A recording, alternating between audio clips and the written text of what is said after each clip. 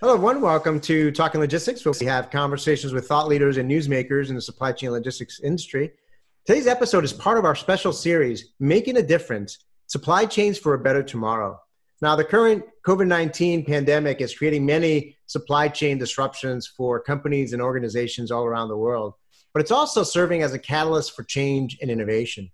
So what supply chain capabilities will separate the leaders from the laggards, not only in response to this current crisis, but to position yourselves for success over the long term?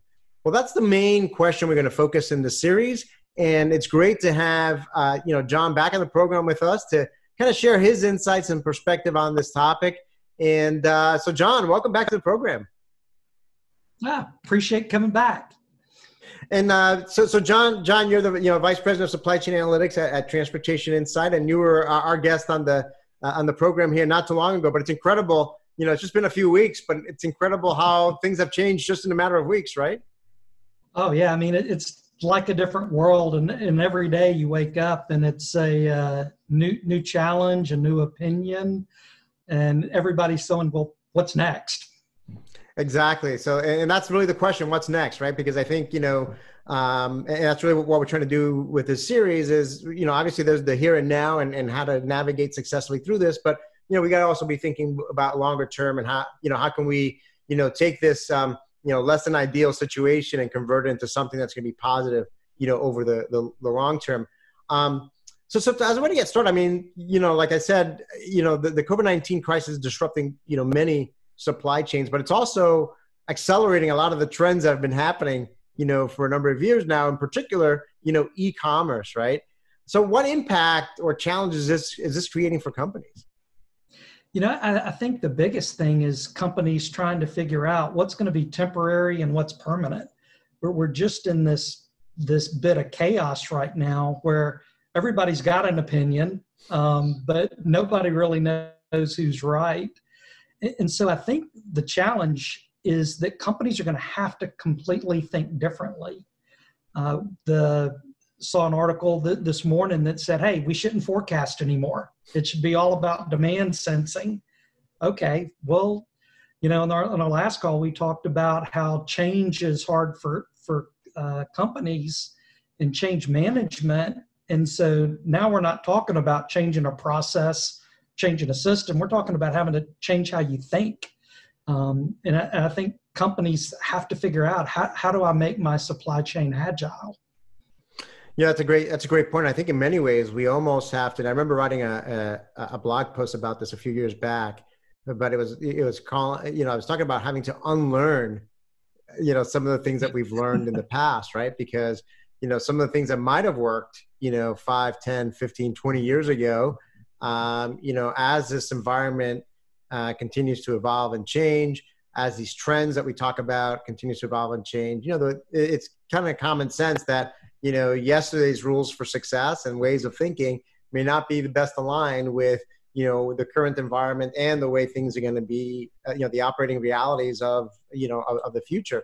And certainly, when you look at something like e-commerce, it's been growing, strongly for a few years now, but a lot of now retailers that probably smaller retailers that probably weren't doing e-commerce that, have their stores closed. Now, the only way they can generate revenue is through either curbside pickups or order online and pick up at the store, or they're, trying to stand up, e-commerce operations. And many of them are trying to do that, right now. So that's creating some, challenges as well as opportunities for them, right?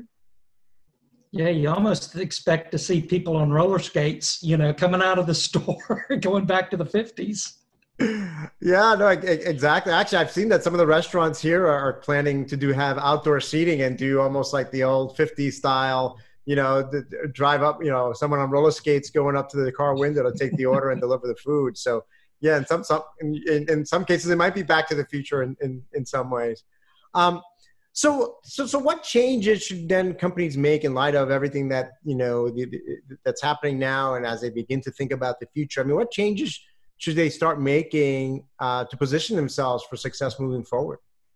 I think, we talk about the supply chain a lot, and the supply chain has this connotation to it that it's sequential.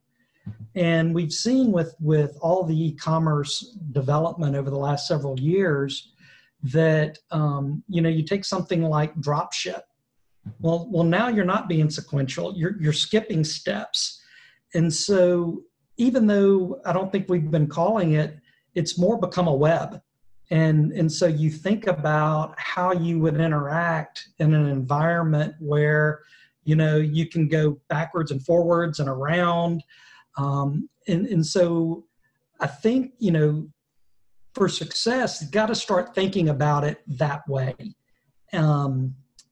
So it's not just the physical flow of goods, it's also the information flow. I can't tell you how many articles we're reading right now that say, hey, you need to be talking to your tier 3 suppliers and providing them information.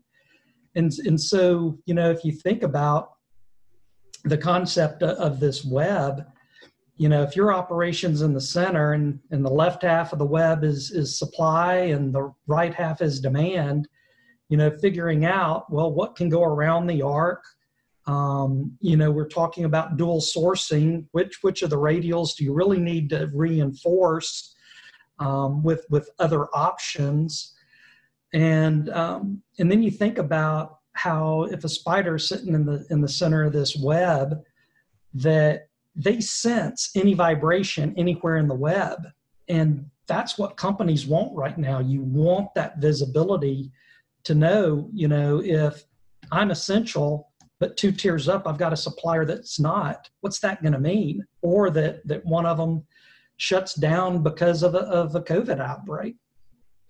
Yeah, no, that's a great point. I mean, I think when you look at, what's happening right now is that, I think what this crisis is uncovering is the fact that there's so much interdependencies between so many of the different stakeholders in the supply chain, or now let's call it the supply web.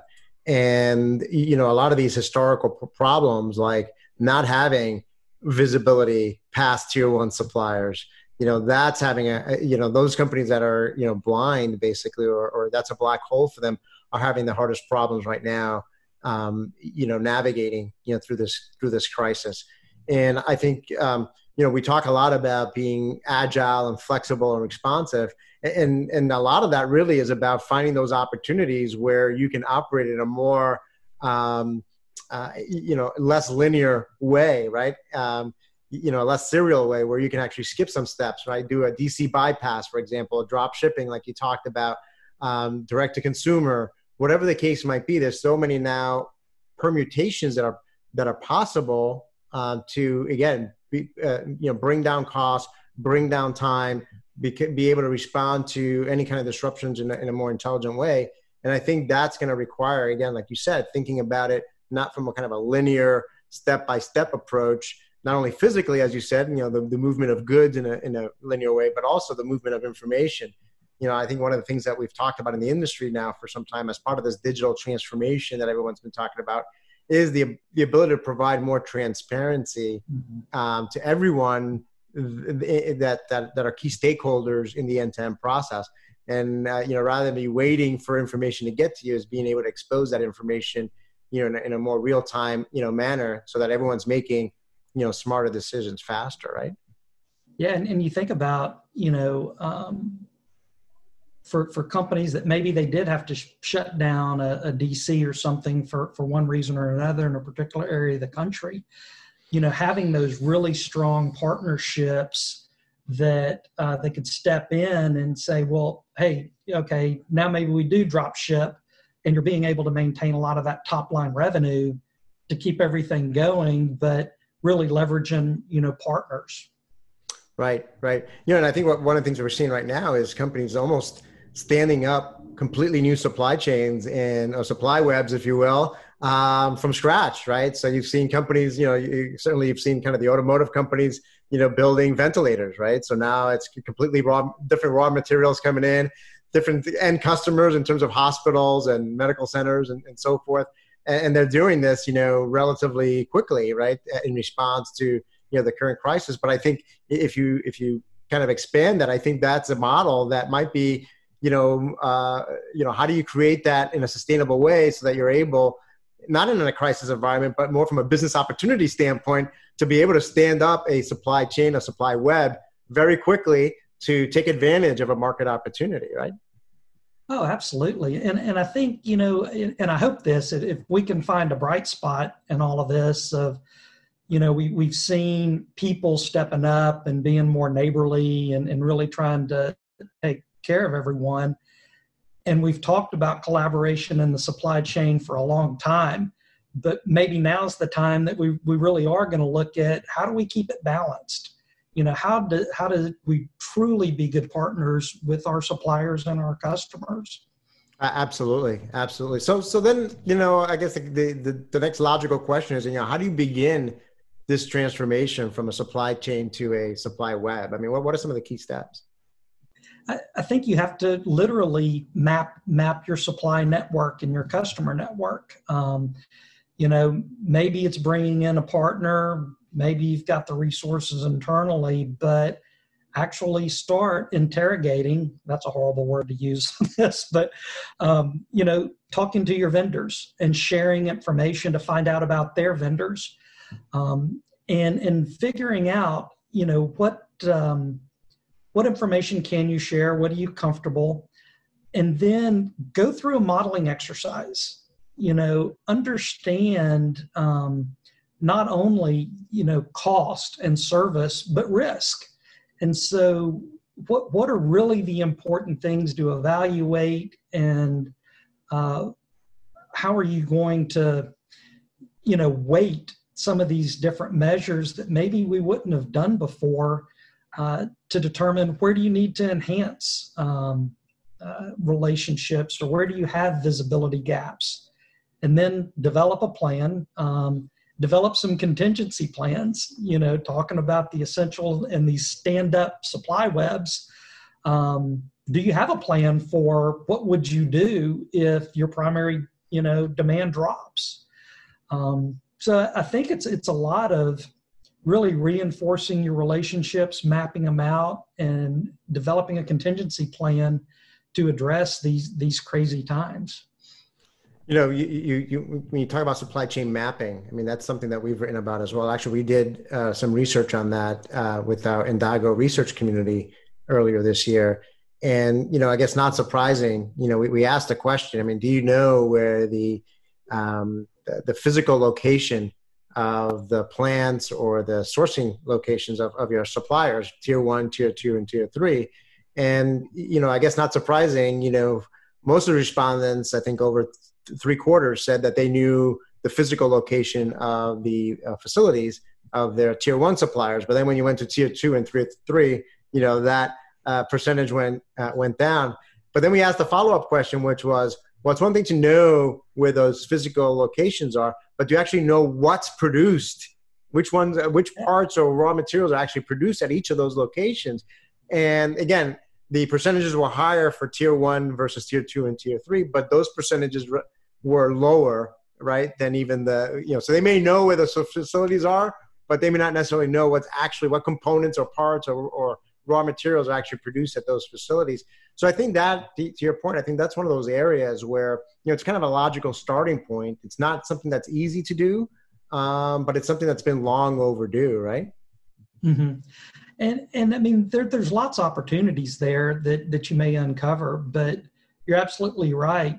You know, even with a lot of the network design type projects I've done, you know, understanding where they're getting their components coming in, especially if they're coming in from overseas. You know, are you really sure which country? And then not only that, which port are they coming through? And particularly if they're coming in prepaid. You know, can't tell you how many is going back to our other conversation, but the address for the supplier is downtown Chicago. Yeah, probably not on the 30th floor, you know.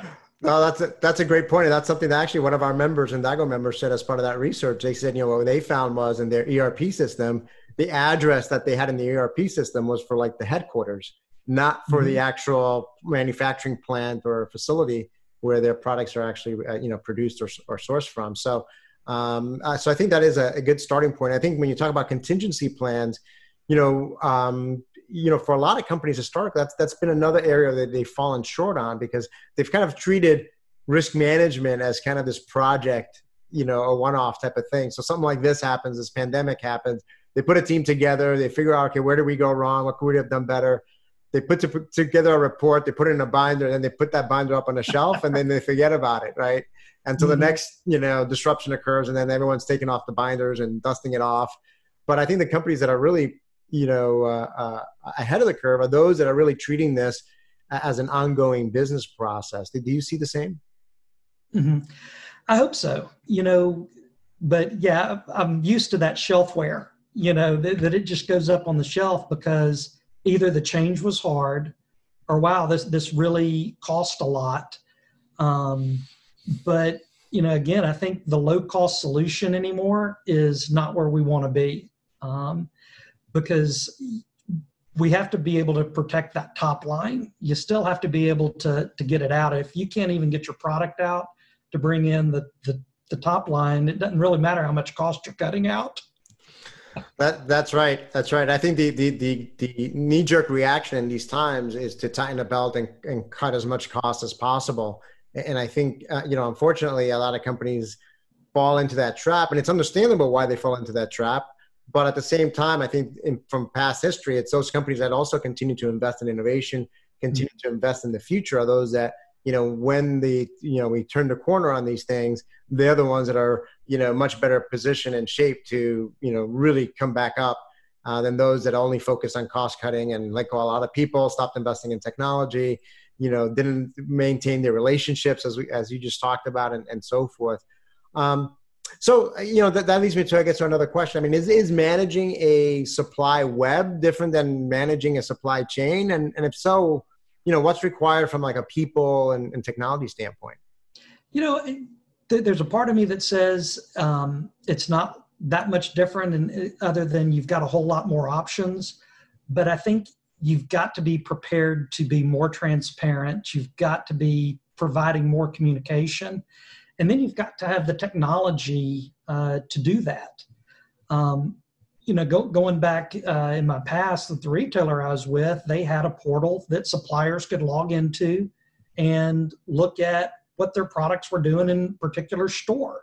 So they could really get real-time demand sensing, but not everybody has that. And so how do you develop that? How do you share the information? How do you get the information back from them? And then how do you use it? I've been, oddly enough, playing the beer game a lot lately.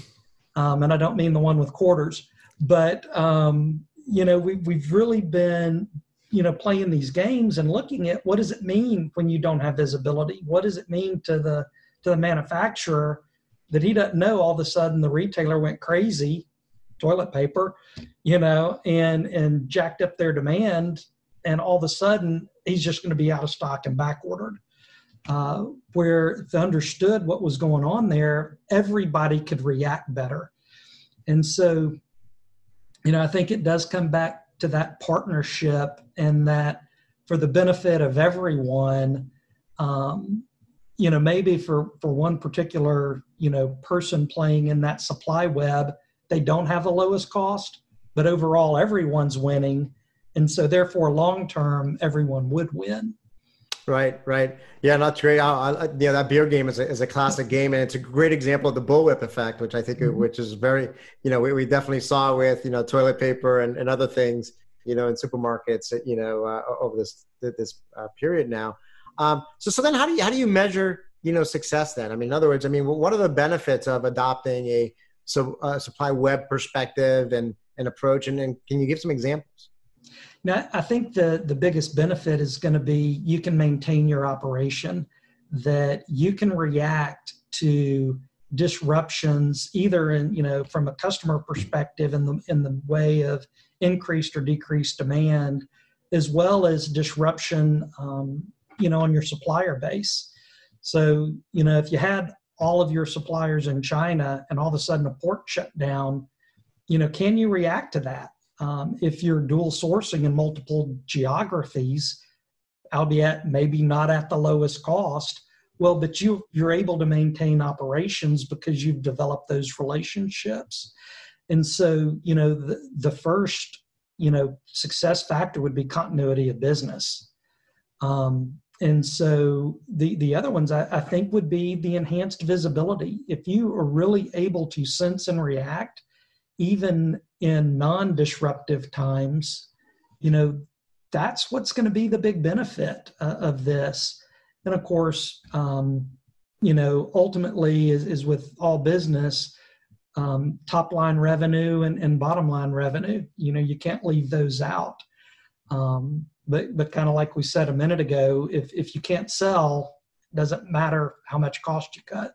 Right. Yeah. So, I mean, it still comes down to having that visibility and that transparency and being able to, provide that in a more real-time basis to, the extended, stakeholders across the web that you've, put together. It comes down to relationships. And yes, business continuity. I mean, I think, being able to, we've always talked about, the importance of being flexible and agile and responsive, like I said before.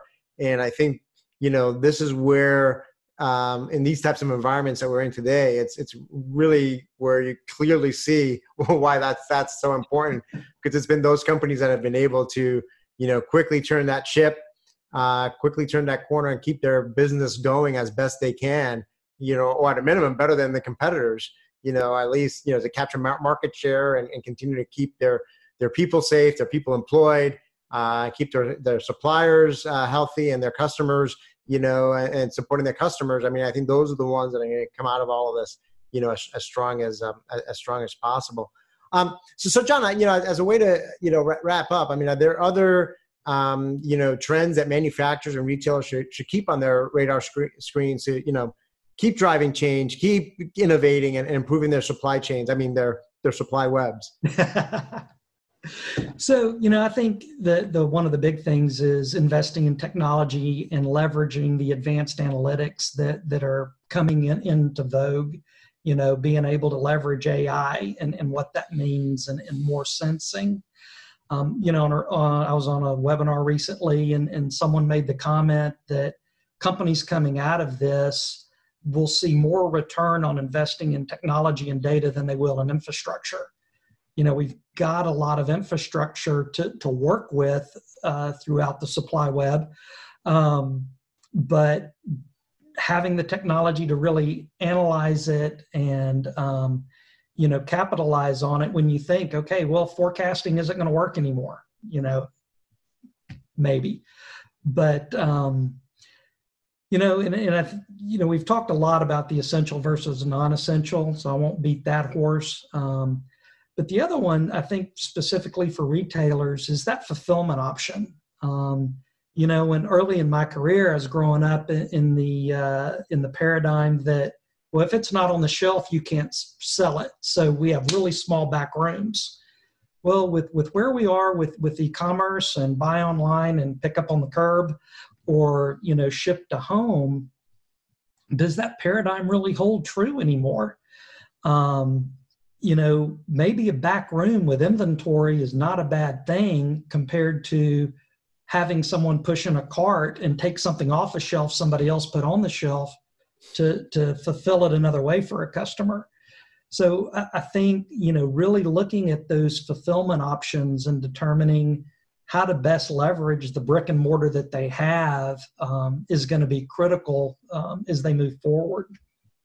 Yeah, that's a great point. I mean, I know I've talked to some retailers, folks that have come from the retail industry, and they've said, when stores, particularly if they're non-essential retailers, if they've been deemed non-essential, the stores are closed, but they have all this inventory in there, right? So maybe customers can't go in, but maybe they will be allowed to fulfill orders from all that inventory that's there at the stores, but they didn't have the capabilities, the technology, the know-how to be able to do that, right? So you've got all this trapped inventory in stores all across the country that can be used to fulfill orders, but because they weren't, up the maturity curve from an e-commerce or fulfill from store standpoint, they're hurting versus those that have been able to, that already were down that path where they were able to, fulfill orders from stores or be able to stand it up relatively quickly, are the ones that are to your point, being able to keep that top line going